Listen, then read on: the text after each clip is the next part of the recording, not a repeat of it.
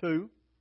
We're still teaching and preaching concerning kingdom marriage. Today will be our last message in this as far as we know right now. And today we're going to be talking about wives. So all of you wives, all you women, and all your husbands, just get ready to receive the Word, okay? We're going to ask you to be nice and civil in here today. Don't act like you're at home and nobody else around. And you can take that 2 or 3 ways, I guess. So, but nonetheless, and if you wasn't here last Sunday, you need to get a CD from last Sunday because we talked about husbands. And Brother Roger didn't get to be here last Sunday, and he told me, he said, I got that CD in my truck, and I've listened to it several times already. So Sister Brenda, we give you a new husband, okay? So I asked him, I said, is Sister Brenda with you? He said, yeah, she's here. And I said, well, I was going to tell you if she wasn't, be sure to get her a CD and take it to her so she'll have it. All right. I know I've said this to you before, but I think every time I start preaching about wives and the family relationship, I think back to something I heard Jimmy Swaggart say several years ago. He said, today we're going to talk about one of the hardest subjects in the Bible to talk about. He said, we're going to talk about wives. I thought, man, that's some way to open up a message, isn't it? So, anyway, Genesis chapter 2, beginning in verse 20. And Adam gave names to all the cattle, to the fowl of the air, to every beast of the field, but for Adam there was not found an helpmeet for him. That helpmeet, I want to remind you, that word means there, a helper, in simply this, that God said, I'm going to make you someone to help you that's like you, that's the way I've made you like me to help me. So, I want you to get a hold of this, that when God made Eve, He did not make a companion. He made a helper. And if you look back in verse 18 of this, it says that God said that it's not good for man to be alone, so I will make him a helpmeet. So evidently God knew in His wisdom that Adam was to a point and a place in his life where there's things that he needed help with. Right? It'd be a good place for you women that your husbands is here to look at him and say, hey, I was made to help you. You're right. And you do, ma'am. But if she had been made only for companionship, if that's what this whole thing was about, then it would probably have been Adam to say, hey, it's not good for me to be alone. But instead, God, knowing how things would be, God was the one that said that it's not good for man to be alone. Not because of companionship, but because that He knew that man needed a helper. Now you say, well, the Holy Spirit's my helper. Well, He is. He's our helper. He's our comforter. He's the one that comes along beside us. But He said, for man to be complete, he's got to have a helper, someone like him, that can help him the same way that I made him to help me. So that's what we see when we see the term helpmeet. And the Lord God called, if y'all listen now, and the Lord God caused a deep sleep to fall upon Adam, and he slept, and He took one of the ribs and closed up the flesh instead thereof. Now, I like this phrase, and I've said this before, but this phrase is only found in the King James translation. Many others do not have this. But He closed up the flesh instead thereof, to me, says that instead of God putting another rib in Adam, He closed up the flesh and He took this rib that He made that He took out of Adam and made a woman, Eve, and brought her to Adam. And in doing that, now then, man is complete again, but not without woman. So he instead of him saying, okay, Adam, you're complete, you're back whole, you're everything, you're just exactly perfect the way I made you. Now, He was still perfect in a spiritual sense, a moral sense, a mental sense, But now then there was something physical that was not just exactly perfect until God brought Eve into his being. And so when he brought her to him, then Adam said in verse 23, "This is now bone of my bones and flesh of my flesh." In other words, she is part of me, she's of me, she's part of me. I need her. My bones are not complete without her. My flesh is not complete without her. My spirit is not complete without her. My mind is not complete without her. I need her so that I can be completed. Therefore shall a man... And let me just drop this in right here. In the Hebrew concept, a man wasn't a young guy that had got to be 17, 18 years old that thought he was a man. Okay? A man here, it was not based on an age, a chronological age, as we base it on today. Most guys, time to get 15, 16, they think they're a man. Well, they're a male, but there's a difference a lot of time between being a male and being a man in the sense of the Word of God. I know guys that are 25 and 30 years old that still have not achieved manhood. They're a male, but in the concept of the Bible. Because in the concept of the Bible, for someone to be called a man, they had to be independent. They had to be independent of their father and mother. Even though a lot of times they lived in adjacent houses, they were to the point to where they didn't depend on mama and daddy for their upkeep. You got that? So he said that a man will cleave to his wife, and they two shall be one flesh.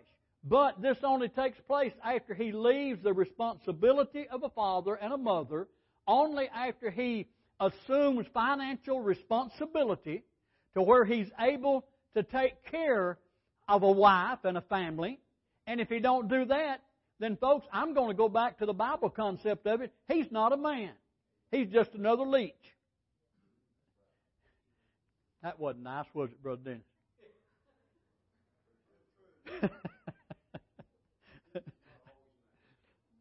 Sound like a man talking from experience over here.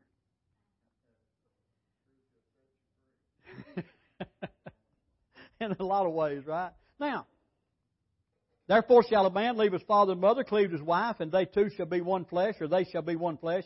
They were both naked, the man and his wife, and were not ashamed. In other words, they were in the innocency and the purity in which God had made them. I believe that they were surrounded with the glory of God, much like God is today in heaven. They were surrounded with the glory of God, and in the glory of God there was no regard for anything that you and I and our fallen mind would think about.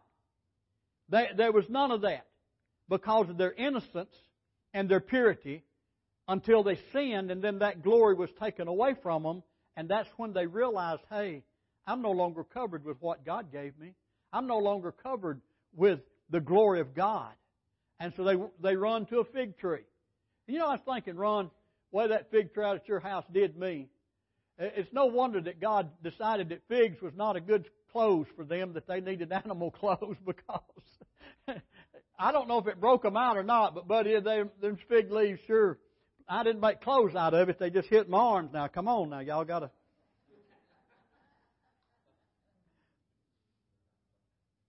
Now, by the way, we're talking about women today. Talking about wives. And I'm going to try to be through here in a few minutes, but I don't want to get in a hurry. Now, I talk a lot about the book of Proverbs. How that in the book of Proverbs we find a whole lot of scripture that has to do with our money, our morals, and our mouth. But in the book of Proverbs there's a whole lot that's said about women and wives. And we're not going to cover all of these things, but I just want to give you a contrast about something.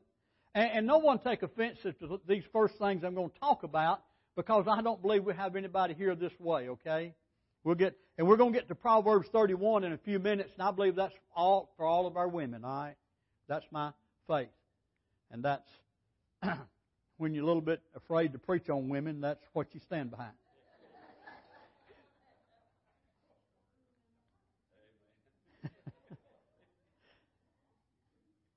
in the book of Proverbs, like I said, there's a big contrast in women, and one of the first that we hear talked about is the adulteress.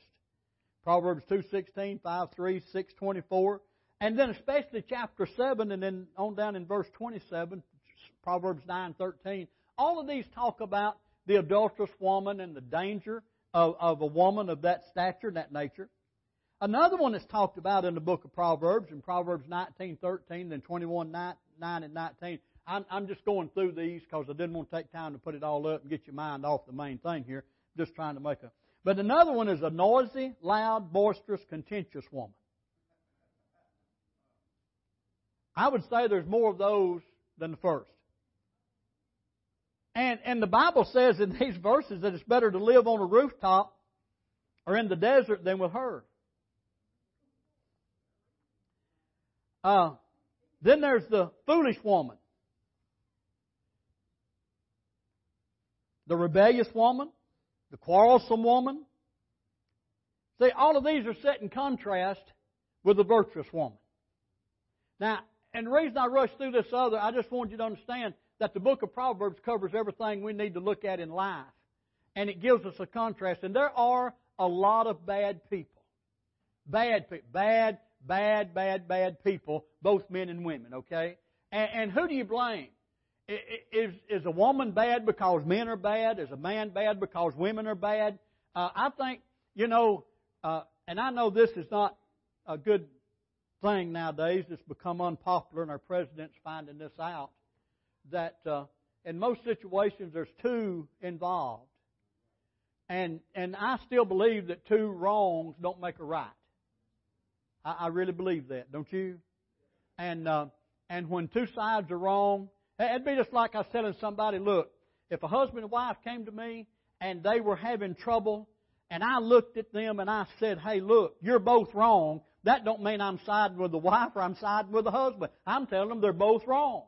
And I have told people that time and time again over the years, look, you're both wrong. And in that, there's nothing that can be right, so we've got to get this thing changed around. Now, there's been times that a wife was doing like she was supposed to do and things were still not going right. A husband doing like he's supposed to do and things still not going right. But folks, I'm here to tell you that there's bad men and there's bad women, not because of each other, but because of Satan and sin that he brought into this earth when he fell.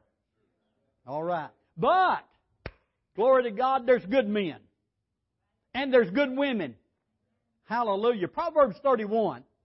And I want you to look at this. And we're going to read this from the New Living Translation. It's 21 verses, chapter 31, verses 10 through 31. But I want you to see this, because women, I believe that regardless of how you relate to Proverbs 31, that this is a tribute to you as women. And you say, well, now, preacher, you're supposed to be telling her and getting her straightened out like you did us men last week. Well, bear with me just a few minutes, okay? Don't run off yet. So we're going to read, who can find a virtuous and capable wife? She is more precious than rubies. Her husband can trust her, and she will greatly enrich his life. She brings him good, not harm, all the days of her life. She finds wool and flax and busily spins it. She's like a merchant ship bringing her food from afar. She gets up before dawn to prepare breakfast for her household and plan the day's work for her servant girls. She goes to inspect the field and buys it. With her earnings, she plants a vineyard. She is energetic and strong and a hard worker. That virtuous woman's not laying around all day long reading harlequin romances and watching soap operas. She makes sure her dwellings are profitable. Her lamps burns late into the night. Her hands are busy spinning thread. Her fingers twist fiber. She extends a helping hand to the poor and opens her arms to the needy. She has no fear of winter for her household, for everyone has warm clothes. She makes her own bedspreads. She dresses in fine linen and purple gowns. Her husband is well known at the city gates where he sits with the other civic leaders. She makes belted linen garments and sashes to sell to the merchants. She is clothed with strength and dignity. She laughs without fear of the future. When she speaks, her words are wise, and she gives instructions with kindness. I was thinking about, let me just pause right here. I was thinking about Abraham and Sarah. And you know, there was a time that God said to Abraham, you listen to what she's saying. You listen to her. He didn't want to listen to her. And I thought about that.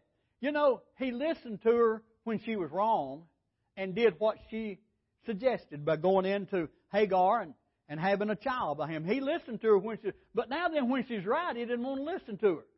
Now guys, that tells me this, that there's times that your wife can be wrong. And there's times that your wife can be right.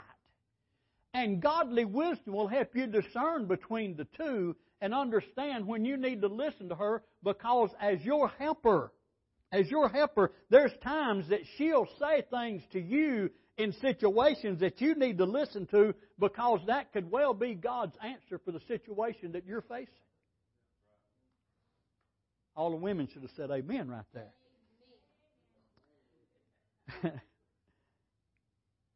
Now where did I get to? Okay. When she speaks, her words are wise. She gives instructions with kindness. She carefully watches everything in her household and suffers nothing from laziness. Her children stand and bless her. Her husband praises her. There are many virtuous and capable women in the world, but you surpass them all. Charm is deceitful and beauty does not last, but a woman who fears the Lord will be greatly praised. Reward her for all she has done. Let her deeds publicly declare her praise. Now, I want you to notice something.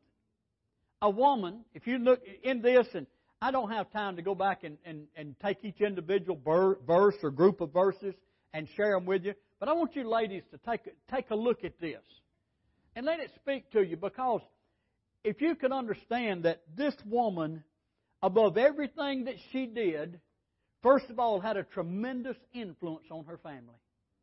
She had a tremendous influence on her husband, because she helped him be the kind of man that he was supposed to be, so he could help her be the kind of wife that she's supposed to be. She helped him be the kind of husband that he was supposed to be, so that she would have the freedom to be the kind of wife that she was supposed to be.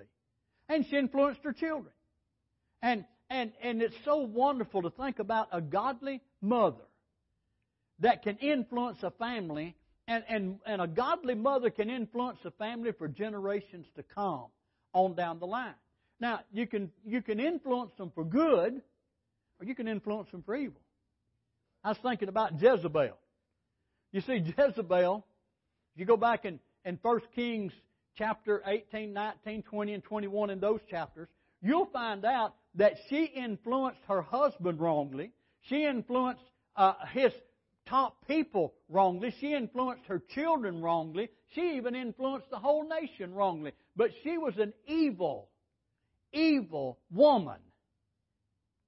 So much in contrast to the woman here in Proverbs. Ladies, I believe that your goal every day should be to do everything you can to impart from your being godliness to your family, godliness to your husband, godliness to your children. You see, three things that makes this woman valuable. First of all, she's valuable as a faithful helper. She earned her husband's respect by working with him instead of against him. I've seen that in so many situations, you know. And, you know, men, we're sort of responsible for that sometimes. Let me tell you how we are.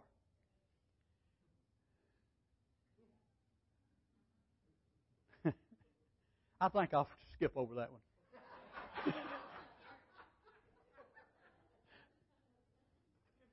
No. Let me tell you how we're responsible for that. Child comes to us. Daddy, can I go so-and-so? I don't know. Go ask your mama. Come on, men. Can I do this? I don't know. Go ask your mama. You know why we do that, men? It's two words, and these seem a little bit high for my intellect. But when we do that, we're abdicating responsibility. We are. If somebody asks you a question, you may say, I don't know, let's go find out. But to just shirk responsibility, you know, it just, I don't know, you know, go ask your mama. And you see the pattern we're setting down? Men, we need to learn to be decisive. You say, wait a minute, preacher, you're preaching to women today. Men, we need to learn to be decisive so our wives can learn to be decisive as well. Well, you know, it's hard to preach this. If y'all could help me. See, a wife, if we learn to take our responsibility and come to know it that a wife shares the same goals with her husband to build, provide for, and maintain a godly family. I'll preach it, okay? I'm concerned that if I let one of you women preach it, it would be biased. And y'all bear with me. We're getting to the end of this.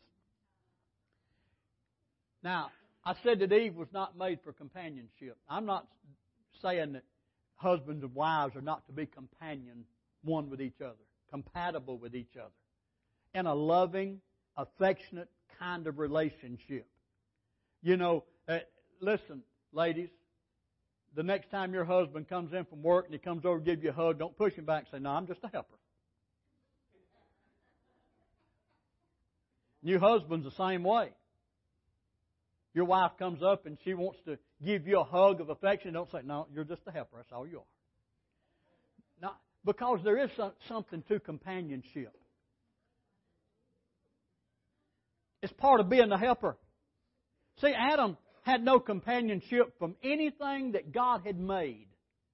Nothing, anything that He made could help him and be for him what woman was. So there is something to companionship. And I think where He said that a husband shall leave his father and mother and cleave to his wife, that term cleave, and you've heard me say this before, that term cleave carries the thought of continuing to date, to court, to say those nice little things and do those nice little things that you did when you were trying to turn her head to look at you. You know, when you'd shave every day and when you'd smell good, guys and women, and things that you'd do. So there's companionship, and companionship gives way to affection, and affection gives way to intimacy. And we've got to realize, folks, that affection and companionship and intimacy is not for a few minutes at night in the bedroom. Can I speak plain? But it's a lifestyle. It's an all-the-time kind of thing. It's an all-day kind of thing. Men, I remember reading that every woman, especially your wife, don't be doing this for other women, but especially your wife, needs 7 meaningful touches a day that has nothing to do with sexuality. I remember preaching that some years ago, and I said that, and I remember Pat reaching over to Jenny and hitting her 7 times right on the leg and said, oh, he did? And he said, there you are. So you got it for next week too, huh? But this is what I'm talking about. Affection, intimacy, companionship. Because along with him needing a helper to rule and take control of this earth, and that's what God had told him to do, along with all of that, he needed somebody to come home to at the end of the day of keeping the garden and telling all the animals what to do. See, Adam had that power. He had dominion over all of them. And he needed somebody to come home to that would enjoy his day, that would enjoy his fellowship, that would enjoy his time. And not only that, but even go out with him and tell the giraffes how to do, and the elephants where they could do, and all of these kind of things, you know. And they together had the power to overcome Satan together. She's valuable to her husband as a completer, a real partner. She completes him and shows the world a true image of God in their life and in their marriage. Can I tell you this? I believe that marriage is more than just 2 people living together. I believe it's 2 people living together for the glory of God. That makes marriage. Now let me just take about 5 minutes, because maybe you won't turn me off before then. One of the most misunderstood concepts about husbands and wives is the subject of submission. Submission has been taught and acted upon to the point to where that so many wives feel like they're in a prison and they can't break out. And I want out of this. I don't want this any longer. And the reason is because of the wrong thoughts concept of what submission is all about. I was reading in Dr. Tony Evans' book, and he illustrated this thing about submission. And he said that he was invited to see the movie The War Room, just a pre-screening thing. And the reason he was is because his daughter Priscilla was the main actor in it. She was the young married woman in that. But anyway, he said they went to see this, and when they got through, the Kendricks brothers was there that wrote and produced the movie, and began to ask them questions and wanted their input back. And Tony Evans said that he said, I want to know something. When y'all are doing a film together, a movie together like this, and situations comes up, who has to say so? And they said, well, we just all work on it together. We work on it together. This part, that part, we just bring it all together. And if it comes down to somebody having to make a decision, the one that owns it, they make the decision and we all go along with it. Now, I said that to show you this.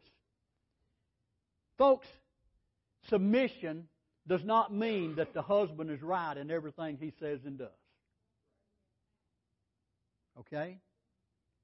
But submission means that whenever there's circumstances, whenever there's decisions to be made, we work on it together just as long as we can to come to an end, to a resolution. But if it comes down to the point, the ultimate final word, because of his responsibility before God, is the husband's. Now, ladies, that ought to take you off the hook about a whole lot of stuff. You know, you could almost say, like Adam did when God said, why? And he said, the woman you gave me. You know, God, you make a decision. He makes that final decision before God, and maybe it may not be right. And you can say, God, that husband you gave me.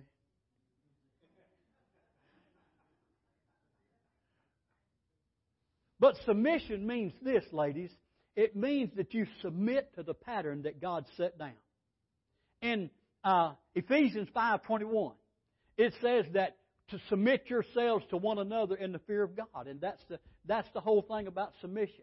I submit myself to God. I submit myself to my wife. She submits herself to God. She submits herself to me. That's submitting ourselves to one another in the fear of God.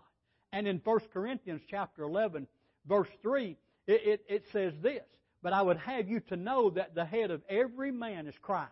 Get this, men? Every one of you men in here that's a Christian, this is for you.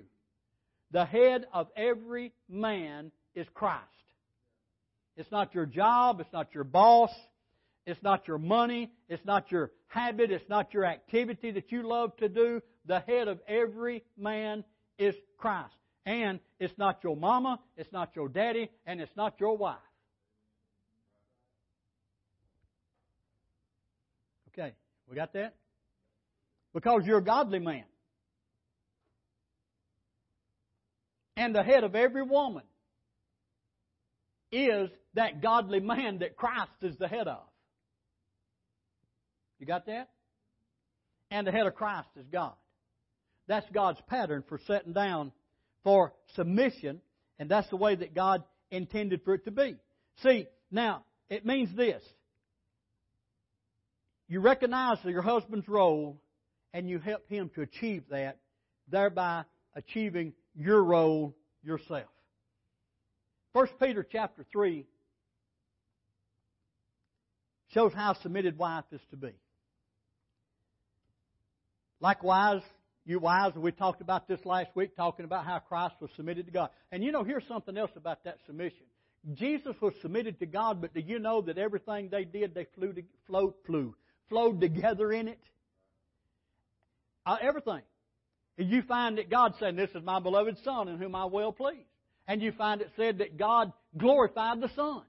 And then you find that the Son glorified the Father. So they were in this thing together. They flowed together on the same level, the same course through everything they did. And when it come down to where there was a question about that, Jesus said, not my will, but thine be done.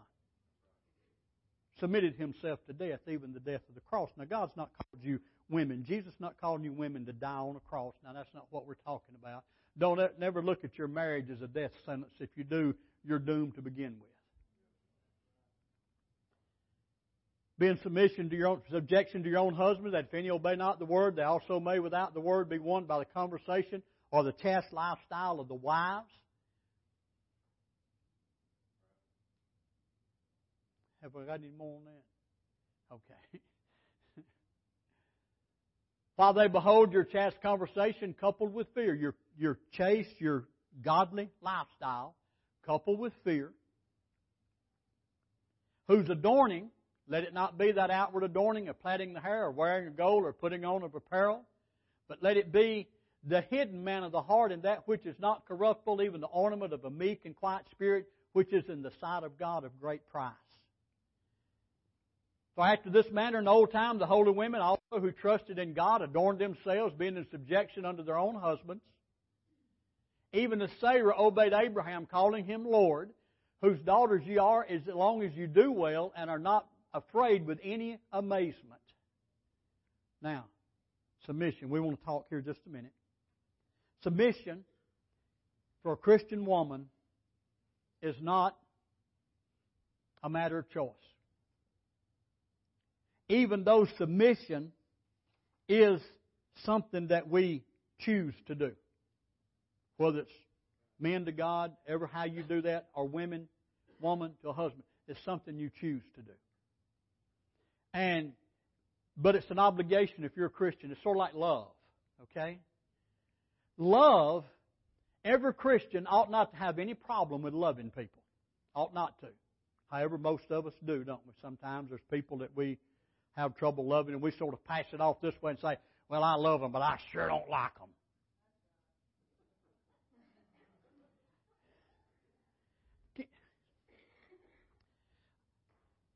I'm afraid to say anything now. No.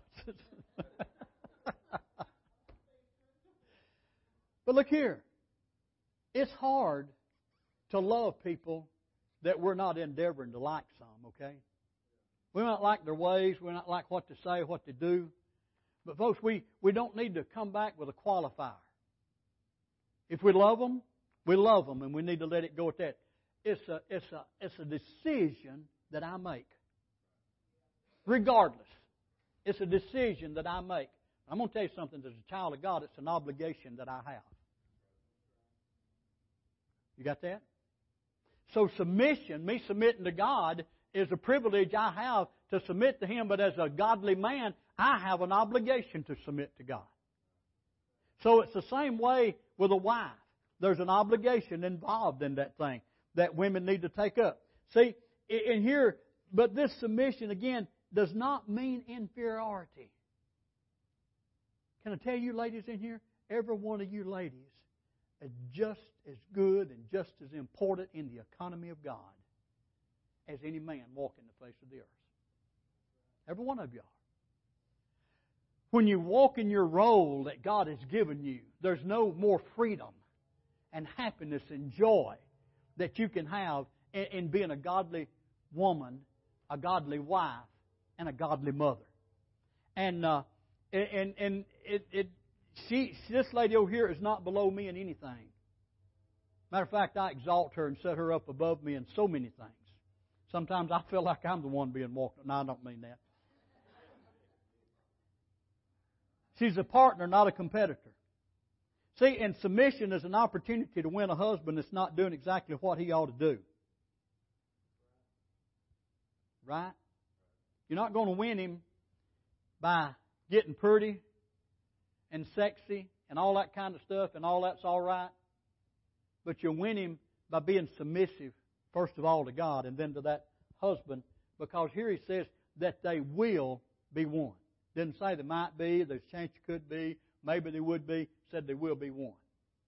That she could do that by living that kind of life. Submission is an ornament. One of the most beautiful ornaments a woman can wear is, first of all, to walk in submission to God and walk in submission to her husband. What if he's not a Christian? What if he's not listening? I'm going to ask you something, ladies. You committed the keeping of your soul to Jesus when you got born again. Don't you think He can keep it through a situation to where the husband may not be doing what he's supposed to do? And I've shared this with you before, and folks, this works. I'm telling you, this works. I know firsthand, personal experience. So many times in the past, she's prayed, said, Holy Spirit, will you tell David that he's not doing right? Would you tell David that this is wrong? And the Holy Spirit come and talk to me, and I'll say, hey, I hadn't been doing this right. And she don't gloat and say, well, I've been trying to tell you. No. She'll just say, thank you, Jesus. You see the difference? You can lead a horse to water, but you can't make him drink. And you can't lead a husband anywhere that's not wanting to go.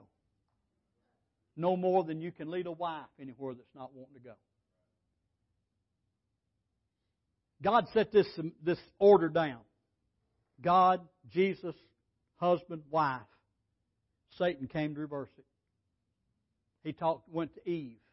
Got this thing turned around. God said to Eve, said, you have a desire to rule over your husband. But your desire is going to be to him. He's going to rule over you. All of that came under the curse. But I want you ladies to know, you men to know, that about 2,000 years ago, somebody stepped out of the portals of heaven and came to this earth, born in a manger, lived on this earth a sinless, spotless life, and went to the cross to die for your sins and for my sins. And when He did and said it is finished, He reversed the curse. Ladies, you are to the place that God made Eve to begin with. Men, in Him, we're to the place that God made Adam to begin with. And together, we flow together as a unit before Almighty God. Isn't that good to know? Hey, Jesus died for me. He rose for me. And He sent His Holy Spirit and His Word to help me know how to do this thing. And I thank God for it.